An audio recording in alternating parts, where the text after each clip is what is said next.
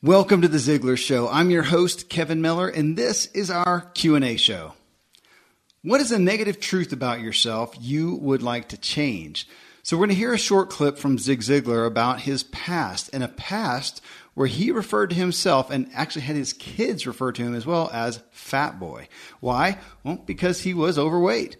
And he talks about just the relevance, the power of how we see ourselves, of course, and how he had to change that for himself. So from this, I asked on Facebook, what is a negative truth about yourself that you would like to change? It was a question I was actually concerned would not get much response. Instead, I got inundated with just incredibly frank and intimate responses. Here's a sampling of just some of the things people threw out. I'm impatient. I react emotionally to everything. I keep reacting poorly to my wife. I'm waiting for things to be perfect. I create too much drama. I procrastinate. I struggle to balance optimism versus reality. I build a wall and don't know how to have meaningful relationships. And it just keeps on going. I mean, the struggle is truly real. And those are just clips. I mean, you're going to want to hear the details of what those people shared on what they are doing about those issues. It's really tremendous. From the question that what came out during the show and recording it was, is admitting really the first step? How powerful is that? And that's the age-old cliche, isn't it? So now that you are aware and actually admit it, are you a step closer to changing? So I had Michelle Prince join me to talk through your comments and this issue. All right, well, here is Zig Ziglar with a short clip about him being Fat Boy.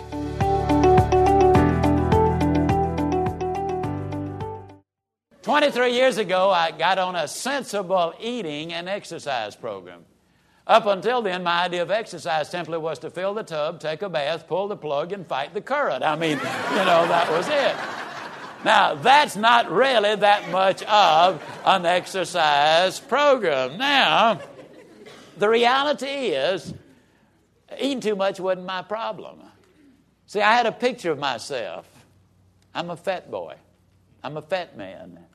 When my youngest daughter, who will be 40 on August 26th, was a little girl, I taught her, when she was 18 months old, to call me Fat Boy. Now, she didn't know what she was doing. She would laugh because I would laugh on the outside. But on the inside, it was an entirely different matter. See, I knew I was a fat boy, and it hurt. I could look in the mirror, and I could tell. I had a picture of me laying out on the diving board of the swimming pool. At least part of me was on the diving board. I could tell. I saw myself as a fat boy. And as long as I saw myself as a fat boy, it didn't make any difference how much weight I lost. It's coming right back. 100% of the time, it will come back. Until the picture changes, you've got to see yourself where you want to be. Well, there you go, folks. From that clip, again, the question I asked was, what is a negative truth about yourself you would like to change? Michelle Prince joins me as we talk through just the incredible comments. Hey, real quick before we start, we are just about to go over 1,000 ratings in iTunes, and we're only 20 away as of this recording. Asking if you would help me get over that 1,000 mark. All you have to do is click the stars to give us a rating. And actually, if you'd even go further and leave a review, let me know on Facebook. Go to agentkmiller.com. Let me know. Give me your username that you used so we can check it out, that you left a review there. And I'll thank you with a free copy of Zig Ziglar and Tom Ziglar's book, Born to Win. All right, folks, here we go with our Q&A show. Well, Michelle, we got a lot of comments to this question. I actually wasn't sure if we would, because I know on Facebook and social media, people tend to respond to the positive question. Hey, who's conquered Mount Everest? And everybody wants to tell you about that. If you say something negative, they don't usually.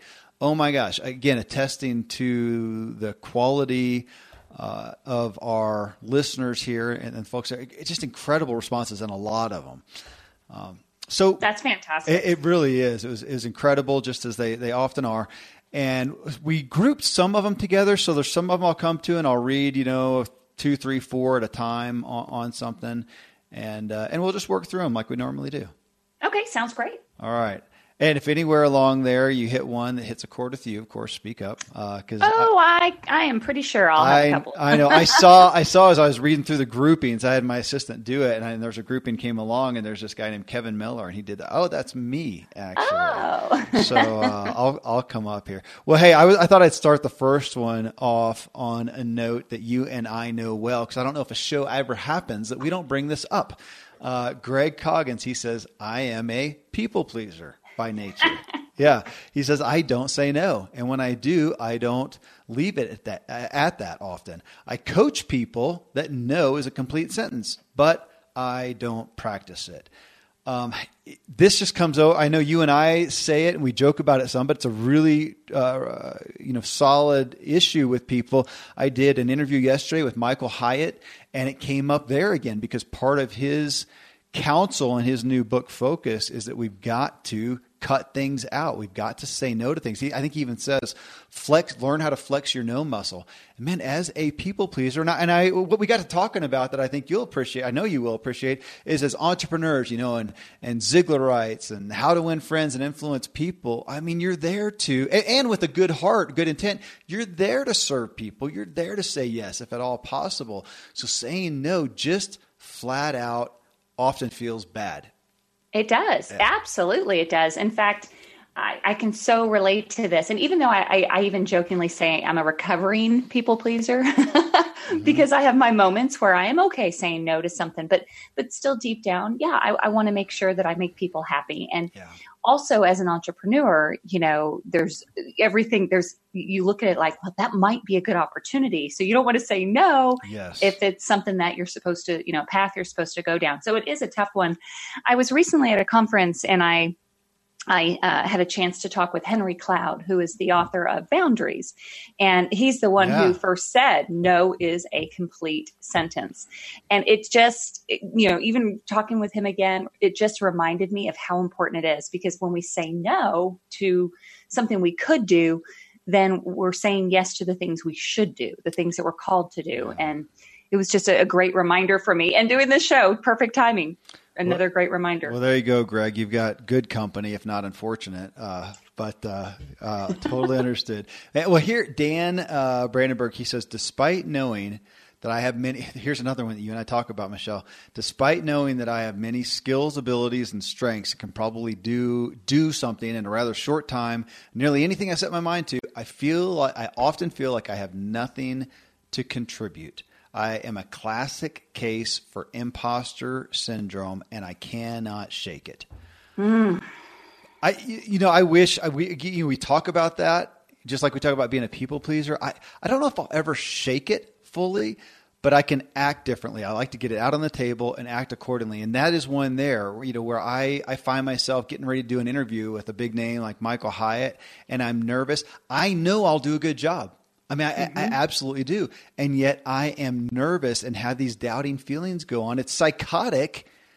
I don't think I have anything to add. For you, I mean, look at you, all the podcasts, all the interviews you do. Surely you can do a good job with the one you just did with Michael Hyatt. But I'm so with you on that. We tend to think sometimes that somebody else is bigger or better, or who am I to do this? But the truth is, we're all human beings, right? We're all just doing the best that we can.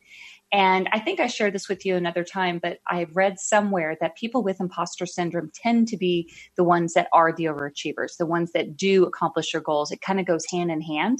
So on one hand, it's not good to be that have that syndrome, but on the other hand, it's typically the people that are making things happen. That's interesting. I mean, I am aware that I like to put myself in situations that really challenge me. If it's easy, I'm bored with it. So I guess it makes sense that I'm going to end up in places like that. But, to Dan, what he said, I think it's just good for us to know that, okay, here's how I feel, and make peace with it, if nothing else. Well, here's a grouping that I did, Michelle, or that we did on people who mentioned procrastinating, which is another one that I know that I do as well. Here, I'll just read them. Stephen Burns, he says, procrastination. I know it has cost me money, investments, and probably even jobs. It affects my health. I will always get around to it later. And I'm sure you've got one of these, Michelle. I keep one in my backpack or my briefcase, oh, it is a backpack, I keep one of Zig's round Tuits. Yes, I have one on my desk as well. Yep. And it's so fun. I love it. And some people, those of you who don't know what a round Tuit is, Zig has this little, it's a little kind of coin. But when people would say like, oh, I'll get around to it. Well, here's your round Tuit. Do it now. And Yeah. I just love that. It is.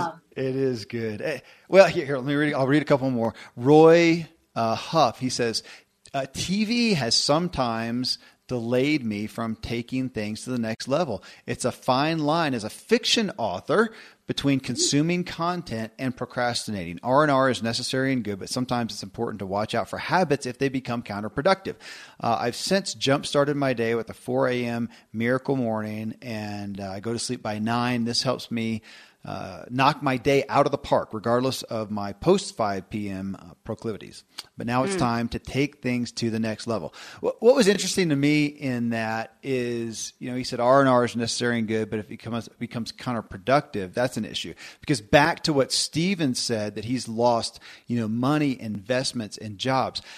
I don't know. I do procrastinate. I tend to just put things off. I think I like the deadline. I like the rush at the end. And I have made a little bit of peace with that. I have to answer generally to myself, but I'll get things done kind of at the last minute. But I know I'm going to do that, and I just tend to like that. So if there's a cost, it's probably to my own stress level. But I enjoy that more than doing something 2 weeks ahead of time. I can't hardly get my head around it. So I've found a way there. But I'm not having this really bad consequence like losing a job. So maybe that's it, is not to justify it at all, but to kind of to balance. Are you okay with the cost of it? Are the costs that bad? Where is the fruit of it, I guess? Right. And, for Roy, his being TV, we all have something, right? I guess you can look at it as it's not good or bad, right? It isn't a problem until it becomes your solution. So if you are watching TV just to get out of doing something that you need to do, or you're avoiding, or, that's when things need to be reevaluated. I always say I've done a lot of research on procrastination and productivity through the years. When I was writing my book years ago, Busy Being Busy, but getting nothing done. And the truth is we all procrastinate, but we only tend to procrastinate on the things that are going to make us happier, healthier, more prosperous, have better relationships, which is really crazy when you think about it, because we don't procrastinate on checking Facebook or procrastinate on doing things that we don't really need to do. Yeah. It's usually on the things that matter most. So I think knowing is half the battle, right? If you know you're procrastinating on it, then you're more likely to actually do something about it. I'm totally with you. I'm sometimes amazed at how I can procrastinate things that, I'm excited about. I'm passionate about it, but it's still hard. Well, it's probably like, you're in the book writing world. When you sit down to write that book, I'm excited, but I got to think. It is harder than going through my emails or, as you said, social media or something. Yeah, it takes creative energy, and sometimes it's just easier to do mindless stuff. Yeah, which is why the deadlines are good for me, even if I have to manufacture those things. Well, here's a couple where they mention an aspect of perfectionism, but it's kind of in the light of analysis paralysis that I think we've all heard of to some degree. And we hear that a lot with personality styles. Some people get hung up on analysis paralysis, where I'm not, but I'm on the other side where I just pull the trigger and I'm not really ready, and that causes chaos as well. So, but here, I'll read them. Lori Sellers says, I struggle with the paralysis of perfection. It needs to be perfect, or I might as well not do it at all. And of course, this leads to procrastination. It is a never-ending cycle of self-defeat. Thomas Zielinski right after says, I wait for things to be perfect before I begin. And I think a lot of people really discount themselves or feel bad about that. We need people who are perfectionist, and on the other side, the bad example is what I tend to be, which, I'm not a perfectionist. I'll just go, but I can do things, waste a lot of time. I should have counted the costs. I should have. So for all of us, it's a balance. But Michelle, I know you deal with that a lot. Yeah. In this realm and in your coaching and in the book world and whatnot, of people who never get to it because it just, they're wanting it to be perfect. They're wanting all the pieces there. They don't want to, it's kind of that faith issue. They don't want to have to get to a point and go, okay, now I just got to jump. Right. And I think we all do that, right? Don't we all want things absolutely. to be perfect or just wait till everything is just right before we start it? But the reality is that day will probably never come. It kind of reminds me when we, before you have kids, I remember thinking, well, it's just not the right time, or, well, when this is right, or when we have this much money, or when I have this job. But the reality is it's never going to be just right. And there was I forget who said it, but somebody said a quote when I was writing my first book, and it just stuck with me. And I even plastered it on my wall, is you don't have to get it right to get it going. But you do have to get it going, because you could have the best laid out plan. You can have the most incredible book, story, something that could impact someone's life. But if you sit around and wait till it's perfect, think of all of the opportunities that you had to change someone's life and you didn't. But what if you just got it out there? It doesn't have to be perfect. You can always go back and fix it. But I don't know. I kind of fall more on that side of things, over the last several years, is you just don't have to have it right to get it going. Just get going. Well, and there is that aspect. I see some of the most amazing people who don't step out to help others because they know they are not perfect. And I mean, when can we ever have a perfect politician, a perfect counselor, a perfect consultant, we can't. So we've all got to go out there and help others within our own imperfection. Obviously, you've got to have credibility of some success and overcoming for sure. But my goodness, yeah, we've got to get, same thing with, as you said there, Michelle, I see so many people, I think, oh my gosh, you could help people. And they're so hung up on their own faults. That they don't do it. Well, here's one, and with this, folks, I mean, even as Michelle and I are talking about this and commiserating on some of it, half the point of these shows and the sharing is just for you to know you are not alone. There are other people out there. And I think so many people feel like their sin, their fault is the worst. And I hope you're hearing that, man, there are so many people out there that feel the same way you do.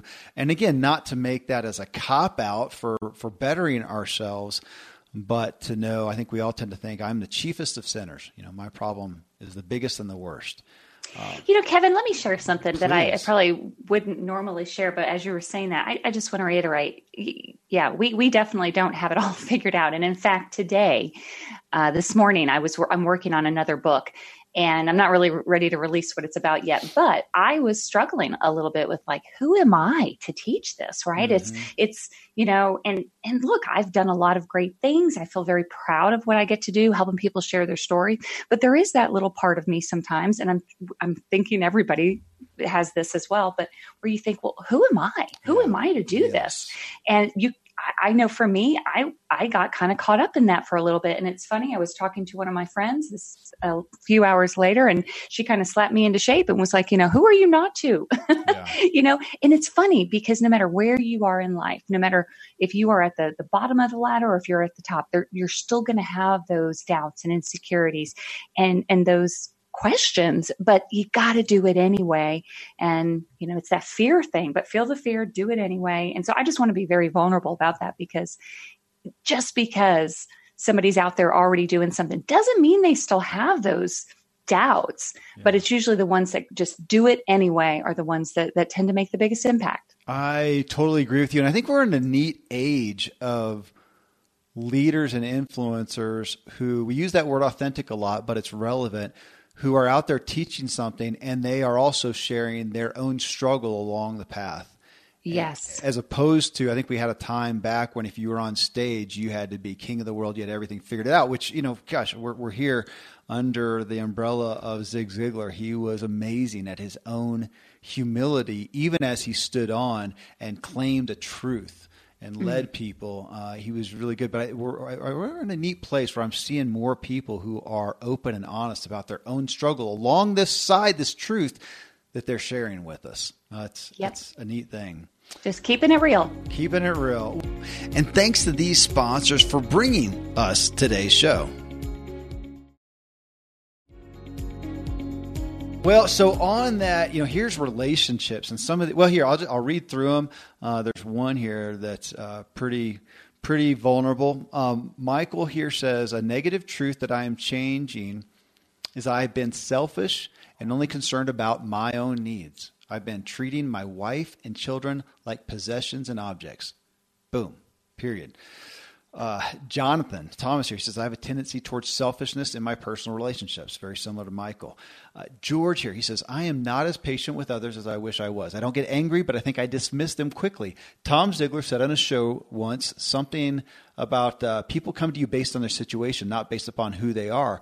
And I don't often remember this. I wish I did. For example, my wife may have anxiety about something and come to me with tension about something that I don't think is that big of a deal, but she's not coming to me as my wife, but as a person who is anxious. I need to remember that more so that I can help her rather than dismissing the issue. Maybe this is patience, maybe it's empathy, but it's a negative truth about myself that I need to work on more. Bree here, I built a wall and don't know how to have meaningful relationships outside of my husband and children. I've always been a loner. Boom. There you go. I mean, those are significant. The fact, we always talk about admission is a big part of the deal. For folks to come and admit that, and these folks admitted it publicly, first I want to just thank you all for being so courageous, because you probably wrote things that who knows how many other people thought, and there's no way they're going to post those. I would have a hard time with some of those posts because I know my wife, she'd probably end up reading the things. So those are big deal issues. Thank you guys for sharing them. And boy, when it comes to relational things like being selfish, Michelle, I don't know what I have to add. Well, what I was thinking as you were reading through all those is how many other people listening can relate to those. Yeah. I mean, we all have times when we're selfish. I know I can relate to a couple of those things, right? But what I love about them sharing it, number one, so other people can know they're not alone, and that's why we do this show. But also, when you acknowledge something that you're not good at or something that you want to improve on, that gets the ball in motion. Right. If you just ignore it and just pretend like, oh, I'm great in my relationships, that's when nothing positive will come from it. So I just love that they're willing to put it out there, be real, and own it, because, you can't change it if you don't know what it is to change. Yeah. I don't know if it was with you or with Tom recently, but talked about somebody I was joking, I think on a show about a temporary tattoo company. It might have been a guest, because there's things like that, realizations that I'll have of, my gosh, Kevin, you're impatient, you're not listening, whatever. And I'm so amazed that 24 hours later, how I completely forgot about it. And there have been times literally I've taken a Sharpie in the morning, like during devotions on Convicted, and I'll write something on my hand to remember that. And, it fades too quickly, but it is something that for those folks who shared like that, when we come to that realization, it's worth putting on your calendar on your smartphone to pop up every morning for a week and remind us. We got to retrain our brains, retrain our habits.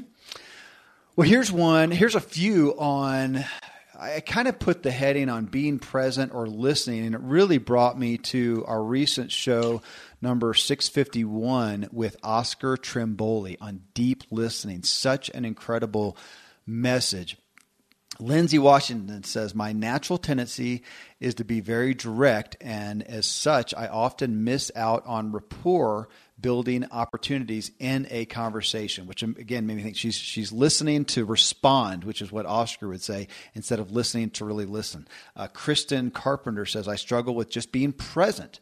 I dream about spending time with my family when I'm working, and I constantly work or think about work when I'm home. I need to learn to make the most of the time I have with my kids and husband when I'm with them, and then put 100% effort and focus into my work when I'm working. I owe that to my family and to my patients, but it is so hard for me to put this into practice on a daily basis. Steve says, learning to listen better, to show I acknowledge and I care about and I love those around me. Listening with intent is such a gift to give to others. It's one I'm learning to create. Not easy when I love to talk so much, but being an empathetic listener is a quality I want to attain. And Michelle, I don't know if you heard the show with Oscar, but he talked about different types of listeners. And I don't remember all the terminologies. I know one was kind of like Lindsay said at the beginning, you're listening to formulate your response so that you can respond, and fix or something like that. Obviously, we all know the interrupter, somebody you can't get a word in edgewise. They're just waiting to get their word in. And then the one that got me was, or that I related to most, was really, I think, what Kristen was talking about in being present. And Oscar called it the lost listener. Not that you're lost in general, but you're lost in your own thoughts. You're lost in a different thought. You're thinking about something else. And my goodness, how often, I think I'm worse with my family members. My wife I'm a kind of to the point guy. She likes to tell a story and tell the background. And I can be, honestly, it's an issue of respect. I can be disrespectful, no different than with my kids and they're telling me something. I think the worst is, and this is something I hear, we don't let our kids do a lot of video games, but my gosh, what video games they do, they want to tell us about because they do these creative ones. Dad, we created this and we did this. And I'm like, buddy, I have no idea what you're talking about. Go tell one of your siblings. Anyways, I am not being respectful. I'm not listening. I'm not, and I think for all of us, to some degree, I think it can all come under that umbrella of, are you being present and caring about what the person's sharing? I think this one is so, so important. And I definitely and could use some improvement in this area, especially with kids. I think back, my kids are teenagers now. One's already out of the house, but I think back to the early years when they were really little and I wasn't present. I was constantly thinking of, 10 steps ahead or 5 years from there, like, okay, once you do this, then you do this. And I regret not just enjoying the moment, and not always thinking of, okay, well, next year when they do this or next year and when they go to college but it's just so important. And it's a gift you give to your family to just be present. I learned something though, along those lines. I was talking to somebody who is a memory expert. This was years ago. And they were presenting on why is it that we all forget people's names? And if you're one of those people that you say, oh, I'm terrible at names, it's because likely when you meet someone, you're not really listening at all. You're thinking of that. Okay, what am I going to say next? Or, they're going to ask me, what do I do? Or whatever. So, and that's why 2 seconds later, you can't remember somebody's name because you're just not present. You're thinking of yourself. The spotlight is on you and not on that person. Mm-hmm. And I don't really know I'm not sure how to overcome this necessarily other than just being very aware of it, but it's hard sometimes, especially, with kids and everything. Sorry, didn't mean to. No. I was just that one on the names. Yeah, it is. I think it's this dopamine rush. You're going to get to talk about yourself or introduce yourself to somebody, and I have a hard time getting that name down. I have gotten into a pretty consistent habit of a minute later, and I realize I don't know their name, and I'll say, "I'm so sorry. Tell me again. What was your name?" And probably 90% of the time, in response, they'll go, "Yeah, and what was your name?" And yes. And so I think it helps give them permission as well. I hear you on the kids. Sometimes I find myself I've got kids that are 24, and yet I've still got a 6-year-old at home. And, the stories there, I think, I've been listening to these for a long time. I'm worn out, which is crappy. It's not the kids' fault. But again, good for us to know, have some grace with ourselves and strive to be better. Well, hey, here's one that we grouped under, I don't know if it's the best heading, but emotional. These people mentioned their emotions. So Jeanette, looks like Hewitt, she says, I react emotionally to everything that is said to me, whether it be negative or positive. I crumble if I'm given the tiniest bit of criticism. I cry at the drop of a hat. I allow my emotions to control every aspect of my life. Bramwell says, tough one, Kevin. I think I can create more drama around a situation than there really needs to be sometimes. I have been known to insert myself into situations which ends up making things worse. This kind of creates a little self-doubt at times about an appropriate course of action. Clinton says, I have a tendency to overreact before thinking things through. It's interesting. That just reminded me. That was, I think I mentioned 3 of Oscar's listening issues. The last one that he listed, I don't remember the title, but it was that. It was reacting emotionally to something, kind of taking somebody's story or what they share and then taking it, on your own venture and being overly dramatic or whatnot. But, these folks are talking about emotional things, which, sometimes that can be a character, I think a personality trait to be emotional and dramatized. I'm definitely not that. I tend to be probably too low key. So not a right or wrong. I think it comes back to, what's the fruit of it? Like Jeanette talked about, it looks like she's saying, I allow my emotions to control every aspect of my life, which, as we know from Zig's teaching, we've done a show on it. It can cause us to be reactionary instead of being able to healthfully respond.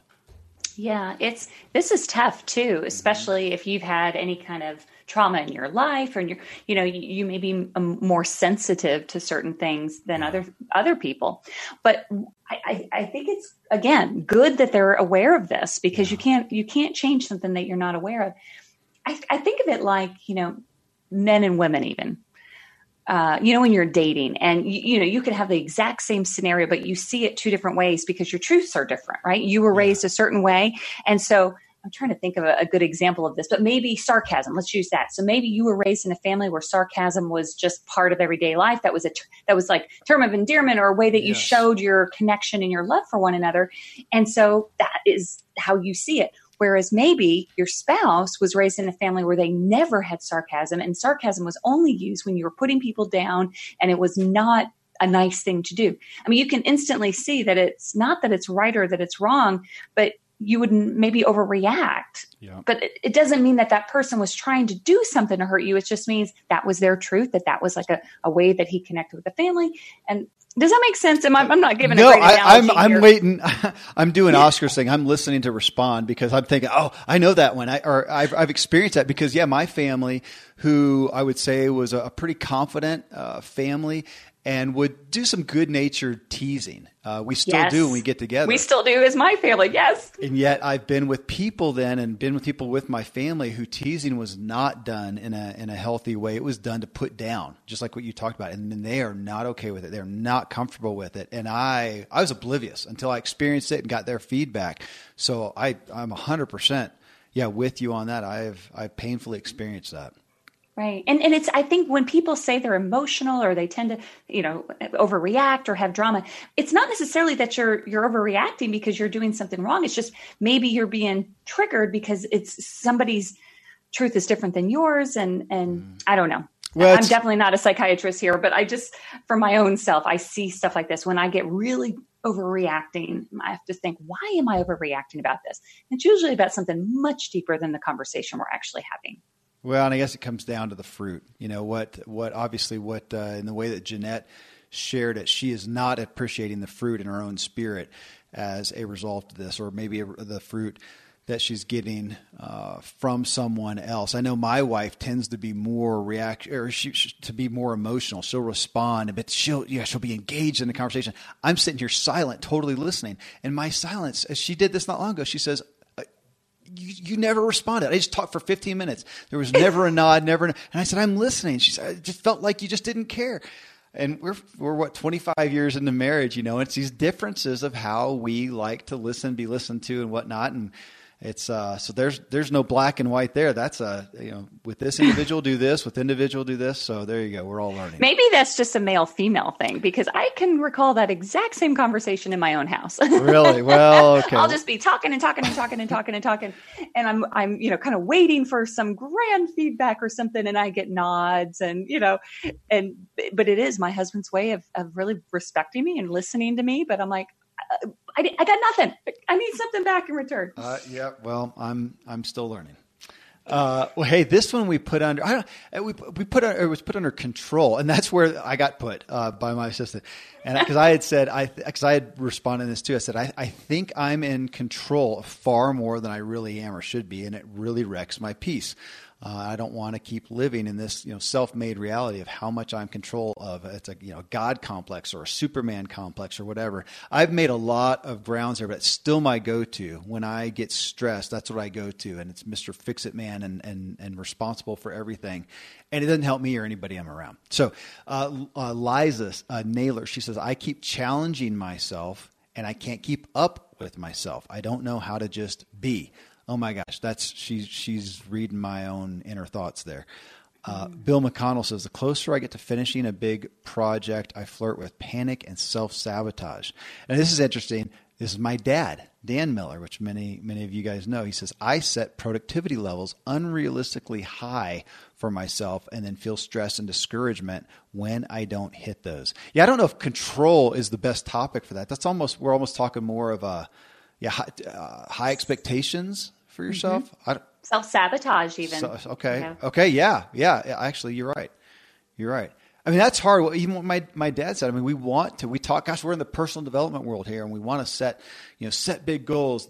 What's the BHAG, the big, hairy, audacious goal. And I want unrealistic expectations for myself. But then he talks about the stress and discouragement of not hitting those, especially if you got other people involved. Like much of this, I don't know if there's a black and white answer. I don't either. The visual as you're talking about that was sitting on a seesaw, like you can feel so good and so up, and I'm going after my goals and I'm accomplishing something. And then if you miss the deadline or something doesn't go well or something, then all of a sudden you fall down to discouraged and, oh my gosh. And like your dad said, and maybe that is control, or maybe it's just setting yourself up, unrealistic expectations, that kind of thing. But I think it's hard. I think it's really hard to want so much, to be so focused, and yet not have that feel like, you're supposed to give the control to God, right? But it's hard when you're, okay, I'm setting this goal, I'm in charge, I'm going to get this done, to just say, well, no, I'm just going to be. And it's a very difficult thing for me, at least. I'll just say for me to fully release some of that. Yeah. Again, I don't know if I love it. I resonate with what Liza said. I keep challenging myself, can't keep up with myself. I don't know how to just be.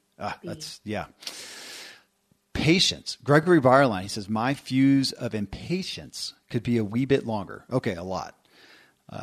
Jennifer says, I don't have any patience in my career, my weight loss and traffic, you name it. And I want it instantly. If it's not instantly great or successful, I'm out. That's weighty. I know a lot of people like myself resonate with that. I would tend to, Michelle, put that there are personality styles, and I mean, my impatience is not all bad. I mean, it helps me go after stuff, and it helps me be spontaneous and make a decision. And there's some good pieces of it as well. I think all of our, strengths and weaknesses are often a yin and a yang. I tend to get frustrated when I am out of control of that. Or like Jennifer said, there's somebody driving slowly in front of me. And I always think, of course, of Zig Ziglar saying, and you yell and scream at them because you've realized that makes a difference, right? Right. And then they go on their way and they don't know the dastardly deed that they did. So convicting. But, I would tend to think that those who feel impatient, they're also people that maybe get things done. And again, probably a yin or yang, you think, Michelle? Yeah. I do, because we're all impatient to some degree. I mean, nobody likes to sit behind a car that the light turned green and they're on their cell phone. I mean, there's nobody on the planet that is sitting there going, it's okay. We're all impatient. I think the problem with impatience is the reaction. So if you you can feel impatient, but if you instantly turn it to anger or, road rage or something, that's clearly not working. Yeah. But, I do agree. Impatience tends to be the people, and a lot of it is personality profile probably, but tends to be the people that make things happen, the leaders they're making decisions, they're going after it. But if it's the response, how are you responding to that that situation, and how's it working? There you go. Again, back to the fruit of it.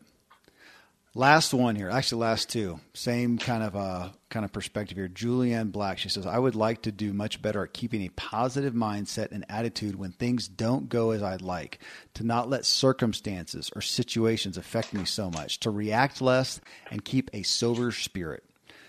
Matt Horn says, I struggle with finding the balance of optimism versus reality. I'm always thinking that the grass is greener on the other side of my employment and career, my marriage, etc., and the mindset that you can only live once, and I want to live life to the fullest. However, I realize that responsibility is needed due to the decisions I've made in the past, and I need to take ownership of them.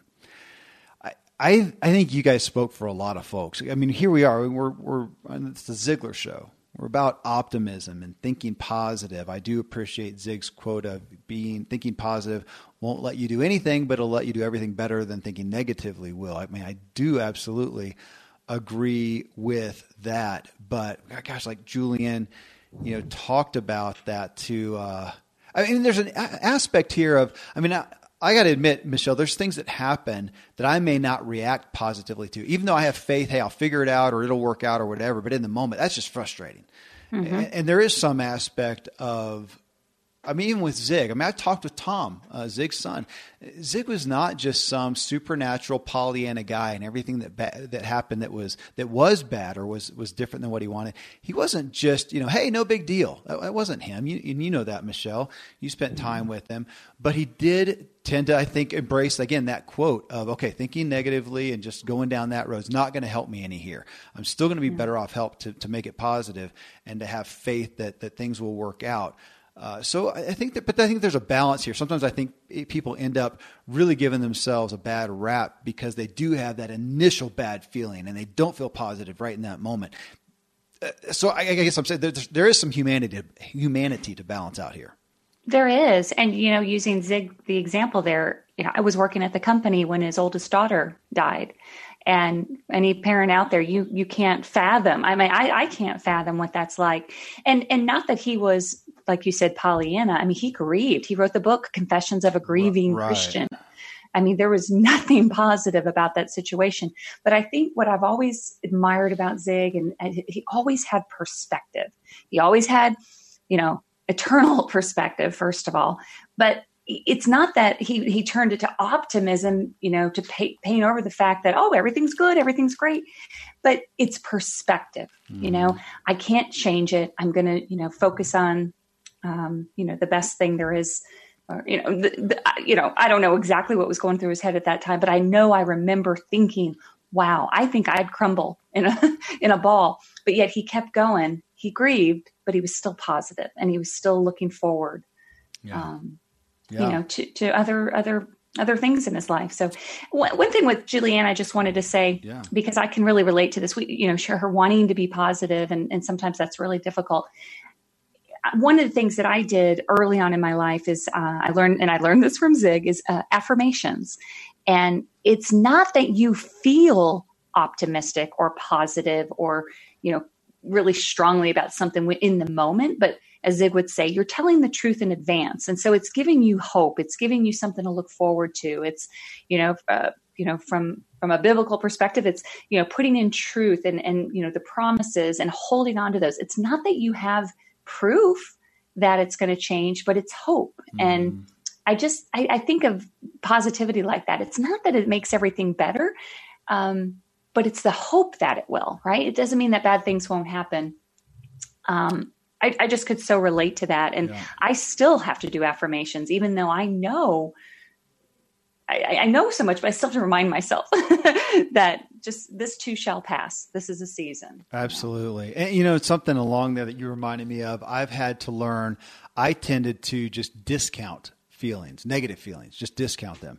Anger comes up and I'm just going to shove that away, and go forward instead of allowing myself to feel it. And I, that is still not my natural inclination. I have to really work to, let myself feel it. It's been better I journal about it. I usually spend my mornings and I'll write through my feelings there. And that's been a form of therapy for that. But now, what we don't want to do is wallow in those and then walk in them. Again, anger is a great one to talk about. So we're saying, it's don't just shelf it and stuff it, feel it, but then don't wallow and walk in that. And that's a process that's hard. I think we tend to fall on one side or the other. We stuff it or we wallow in it, and instead of being in that healthy place of, feel it, deal with it, and then don't walk in that. And I think for most people, man, talk about some brain training.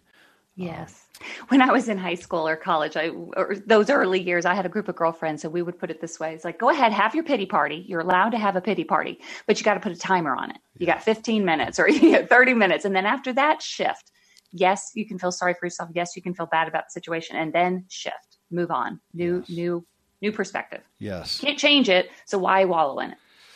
Well, goodness, as always, it's amazing what you guys share. Thank you. That's what makes these shows. I want to tell everyone too. We have these incredibly influential people, great interviews. We get great feedback on the interviews. We do the habit shows, great feedback on that as well. But at some point, we are looking at the stats. We look at the download numbers. And for a while now, there has been a trend of more downloads for these Q&A shows than anything else.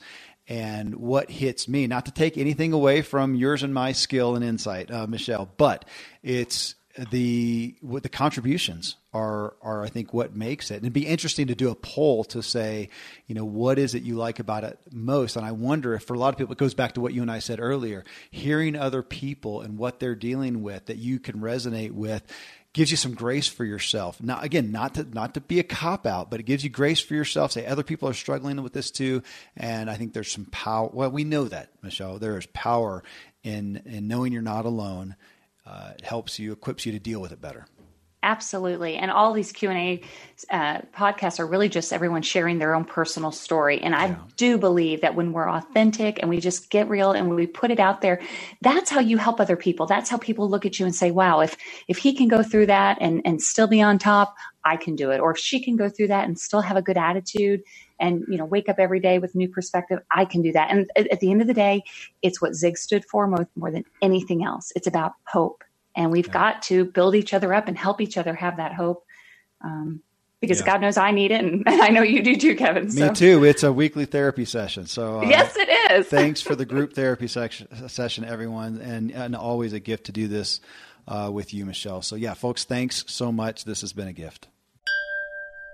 Well, there you go, folks. The reality is we do have some negative things about us that are true. But the hope and absolute is that we can change these things. We need to be aware of them, admit them, get them on the table, and look at them and take the steps to be different, to go a different direction. And thanks again to all who shared. Coming up next in show 663, I've got a question for you. If you could wave a magic wand, would you rather get more done or have less to do?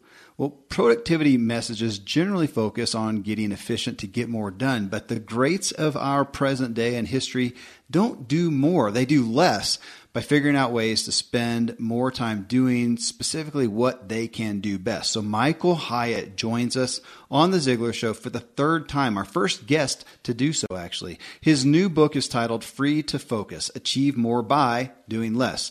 And some of the punchline really that we got to is the primary problem for most of us is we just take on too much. And when we do so, we don't eliminate, automate, or delegate enough. And that's what Michael walks us through.